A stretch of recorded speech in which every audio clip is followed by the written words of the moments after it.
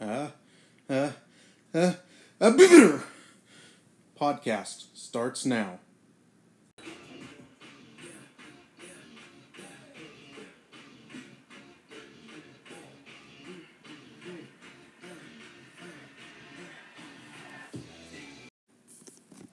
Welcome to the podcast. Today we've got 3 game recaps, or maybe 2.5 game recaps, as I don't get to watch one of the games. I don't know how much I'll have to say about it. But we'll do the game recaps. Then I'm gonna do it. We're gonna talk a little bit about the Matthew Carson trade again. Just real quick, final thoughts on it. Don't worry, it'll be gentle. It'll be fine. And then we're gonna have a kind of a special new segment at the end. So let's get right to it, because I don't want these game recaps to end up taking forever. I'm just not finding as much to say about them these days. But we'll go to Week 11, Browns and Patriots. Browns won this 35-0, and this game was brutal to watch. I don't know what's going on here, but the Patriots cannot stop the Browns' running game at all. And I don't know if that's a scheme problem, if that's a coaching problem, or if the Browns are just superior at the line of scrimmage. And with their running back, whose name I forgot, but I can look up, I believe they traded for, and they got another running back with good speed and good elusiveness, Jalen Springs. That's the guy that's carrying the load for the Browns now, and they're really kind of built around him. 35-0. The Patriots, threw a bunch of interceptions and just looked bad. 8 turnovers for the Patriots, guys. 8. They seemed distracted, like a bunch of kind of inexplicable delay of game penalties. I don't know what was going on there. I hope everything's okay with the Patriots. If this continues, they're probably going to do a house cleaning with their coaching staff. So hopefully they get it turned around. Not much else to say there. I do know, I'm pretty sure the Patriots are missing their tight end, who they were really counting on this year to be a major part of their offense. So maybe that's part of the 0 points there. I kind of hope it is. I hope it's not that they're just really, really bad. Moving on to the Chiefs and Panthers. I got to be honest, I don't remember this game as well as I thought I was going to at this point. But for most of the game, it really seemed like a Panthers just beat down. They ended up winning it 28-23. And turnover problems for the Chiefs was a big part of it. Toby Clemens had 4 touchdowns, 1 interception, and Andrew West was the opposite. He was 1 touchdown and 4 interceptions. Chiefs ran the ball better. I do remember after the Patriots were up pretty big, the Chiefs did kind of stage a comeback. Did I say the Patriots? I meant the Panthers. You guys know what I mean. The Chiefs did stage a comeback, and they really had a chance at the end of this game. The Panthers, in the 4-minute drill, I thought did some questionable things. Now, they were struggling to run the ball, and they were passing it quite well. Dion Haywood and Julian Clancy both over 100 yards. Both averaged over 15 yards a catch. So I can kind of understand why they were throwing the ball a lot when they needed to be running the clock down. But it did result in additional chances for the Chiefs. And they couldn't get it done. They had an interception right after they got the ball back with a chance to go take the lead, because they were only down by 1 score. So not the best clock management at the end by the Panthers. But they were able to lean on their defense. Their defense is very good. Guys, this Panthers team is very, very good. I think it's solid everywhere, and it's outstanding in a few places. So look out for them. And finally, we've got the Chiefs and the Patriots. This game is not over yet as I'm sitting here, but also it's kind of over because it's in the fourth quarter and the Chiefs are up 40-7. And I don't know why. I'm going to guess, just like the Browns game, that we've got a turnover problem for the Patriots here. And man, this was a little more fun when the Patriots were a contender. And right now, it doesn't look like they are. I don't know if I'm going to wait for this game to end here so I can look at the stats, but this is really a pretty big surprise, I think. And, maybe the Chiefs are really rolling now. Maybe they've got things figured out. I know their receiver core is better than it's been in a number of years, and the defense is pretty good, and they do have some of a running game. I believe Irv Burney is hurt. I'm going to go look at that real quick because they've been running it with another running back. Or maybe they just moved on. So let me see if I can find the injury report real quick. A little stalling while I do it. Yep, Irv Burney is hurt for one more week, it looks like, with a MCL tear. But their running game keeps going. And I think their coaching staff is pretty comfortable with Andrew West. So, Chiefs looking pretty good here. They're definitely going to be in the playoffs. All of us are going to be in the playoffs here. So we'll see how that turns out.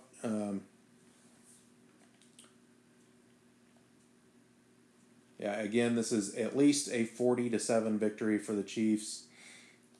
And yikes. One of the bigger blowouts we've had in a little while. So, Patriots, get it figured out. Get that quarterback trained up. Now, before we move on to kind of a new segment on the podcast, I just wanted to briefly revisit the Matthew Carson trade, because I think what I said in the last podcast kind of got misconstrued and kind of lost in the haze of all the excitement about it and all of that. So I just want to real quick kind of clarify what I meant, because I don't know if I got my point across. As far as the team building that the Chiefs are doing, I didn't have any criticism of any of that. So the Chiefs, and I have spoken to people in the Chiefs organization. I did offer to have anyone they wanted on the podcast to talk about it, and they declined. So that may still a little bit say how they feel about this trade after the fact. But anyway, they feel like they've got a great quarterback in West, and they're going to get him locked up to a long-term contract, and he's going to, as he grows and develops, that contract is going to turn into a bargain. And I think, that's a pretty cool choice. I like that. And, Carson's not their guy. They've made that decision. That's fine, too. I would still say they could have kept Carson on the roster to play against the Browns. I would have done that, but maybe they felt like West gave them a better chance to win that game anyway. And so, that's up to them. They run their team the way they want, and they're in practice every day with those two quarterbacks. So they've got a pretty good bead on what they should be doing there. That's fine. But I want to point out that the thing I thought where the Chiefs really made a mistake here was that the compensation they got when they traded Matthew Carson. So let's just look at that part of it. Once you've made the decision, you're going to move on from Carson, then let's look at how it was done and how it could have been done. So this was, I think, week 7-ish, and the Chiefs, again, traded Carson to the Titans, and they swapped first-round picks with the Titans. So whatever pick the Chiefs earn, which looks like they're going to be in the playoffs, so it'll be in the late 20s, that'll go to the Titans, and whatever pick the Titans earn, which is almost certainly going to be a top 10 pick, is going to go to the Chiefs. And it's looking like, that's not going to backfire too bad. So I had I had two issues here. One was the Chiefs gave the Titans a great quarterback with 10 games left to play. If the Titans had won 8 of those 10 games that were left, it's looking like it's going to work out for the Chiefs because they didn't. They've only won 1 game since then. But if the Titans had taken that great quarterback, because now they're much better with this quarterback, and won 8 of 10 games, then that draft pick is going to be in the late teens probably. And now the Chiefs have barely traded up in the draft. So I thought that was a pretty big risk to trade that early in the season when you don't know how the Titans' season is going to turn out. So that was one. Here's the other. Near as I've been able to tell doing my research, Carson had 4 years left on his contract. So this trade did not have to happen right now. It could have happened this offseason. It could have happened next offseason. If the Chiefs still want to play West as their starting quarterback, they can bench Carson and have the best backup quarterback in the league for as long as they want, and trade him in the offseason. And then when they trade in the offseason, they can make sure they're trading for exactly the pick they want to get. Any pick at all. And I would say, this is one of the very top players in the league. If you're trading a 98 overall quarterback, this is the most valuable asset an NFL team can possibly be offering in a trade. You should get extra picks for that. The Chiefs didn't get any extra picks. They just swapped the pick that they had. I think if you're trading an outstanding quarterback like that, you should be shooting for at least 2 first-round picks, especially when you're in the Chiefs' position and you don't have a rush to make this trade. You have the luxury of letting him stay on your roster for the duration of this contract, if need be, while you try to get a king's ransom, because that's what you should get for, I think he's the second highest rated quarterback in the league. That's what you should get for that guy. You should get a king's ransom. And so I thought the compensation is where this trade, I just didn't think it was very good. It doesn't look like it's going to be disastrous. The worst case scenario could have had the Chiefs actually trading back in the first round if the Titans had finished with a better record, and also giving up the quarterback. They would have gotten nothing out of that. Doesn't look like that's going to happen. It looks like they're going to be trading up in the first round by quite a bit. But still, surely you can get extra picks. Surely you can get at least 1 extra first-round pick out of that. Just as a comparison, a week later, the Packers traded an 85 overall aging linebacker, and they got a first-round pick free and clear. Didn't have to give up anything else. So I just don't understand why someone would settle for just swapping picks and giving up one of the most valuable assets in the league. And I still think somebody in that Chiefs organization is probably going to lose their job over this. If not, if there's no other consequence, I would at least like to petition the league to take away the master trade negotiator status from the Chiefs, because I really don't think they deserve that. I think they've proven with their actions they don't. So, yeah, I'm still being harsh. I guess I was thinking I was going to be gentler than I was here, but I don't care. And the Chiefs can take it. They just won a Super Bowl with Patrick Mahomes, so they don't need to listen to what I say. Wait, that was a different Chiefs team. Anyway, I will mention this again when we get to the draft. I won't spend a lot of time on it. I'm just going to mention, hey, this is who the Chiefs are taking with this pick that they swapped, and I might point out that they could have gotten more picks. But, all right, done talking about that trade. And finally, I'm going to do a little bit of a different segment here at the end of the podcast. I think it might be a recurring segment.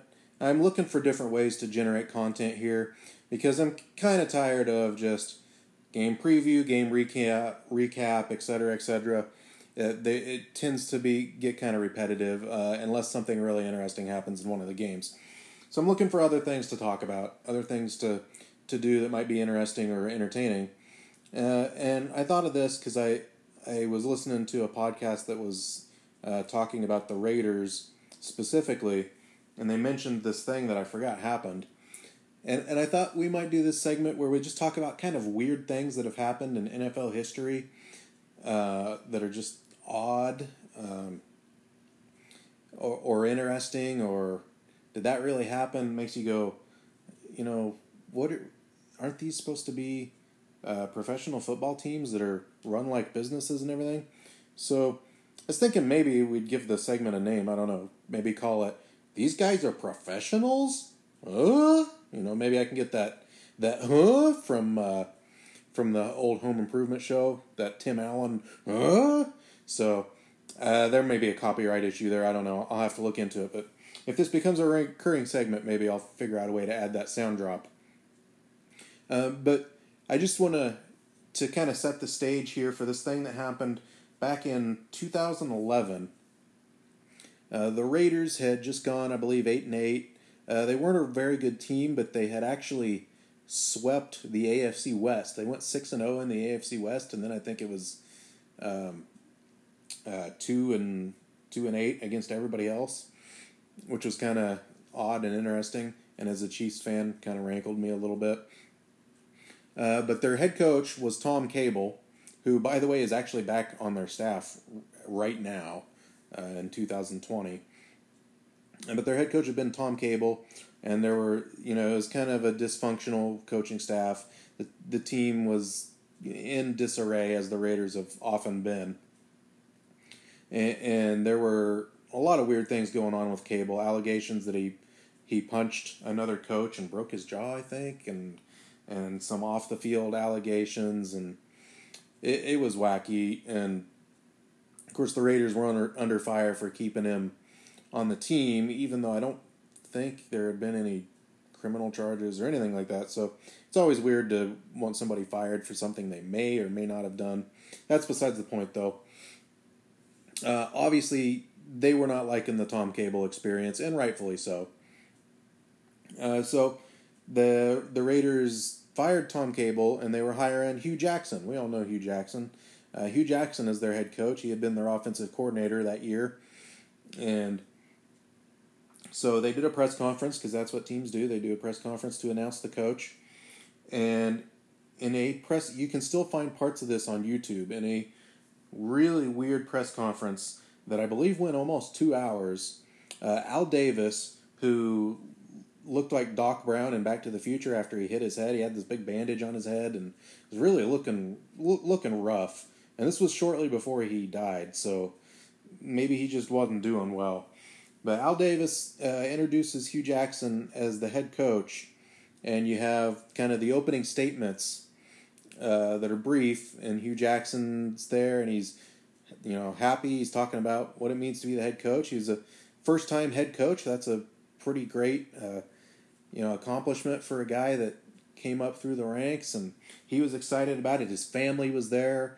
They were excited about him becoming a head coach and this big move in his career.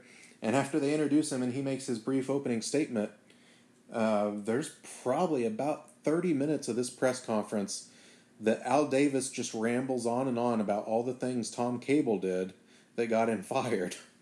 So he takes this press conference that's supposed to be about Hugh Jackson and makes it an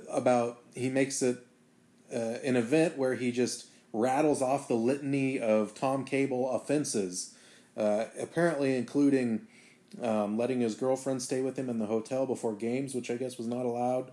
It wasn't allowed for players, so he was saying this guy that's leading the players, he can't be doing this either. He's got to set an example about how focused he is and stuff like that. I don't know. So if you want to watch it, you can search it on YouTube. It's, Raiders press conference, January 18th, 2011.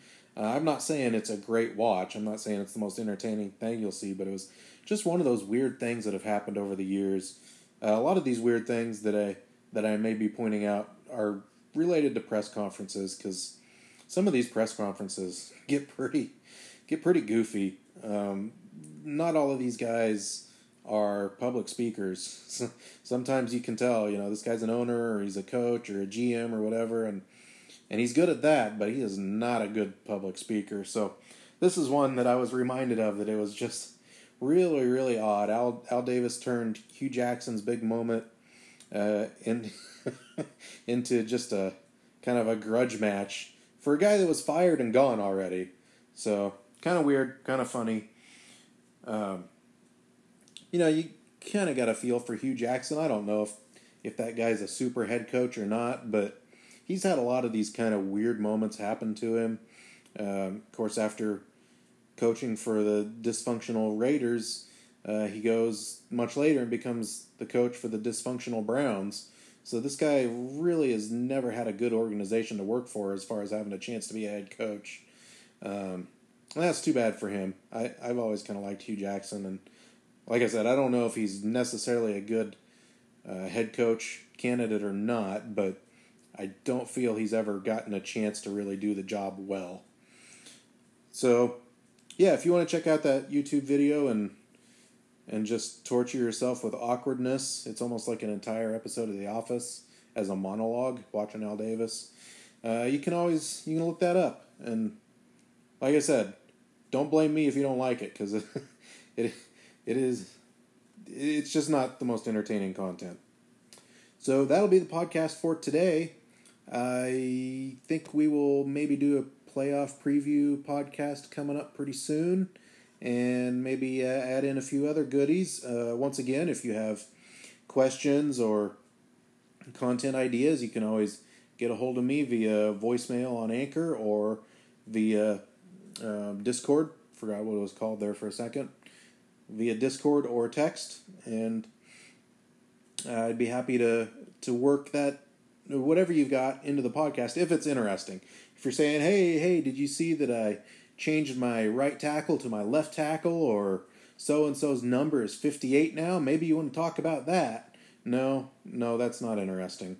But if you got something really interesting, or maybe controversial, I think controversial things are fun to talk about, then and get a hold of me and we'll go over it. Until next time.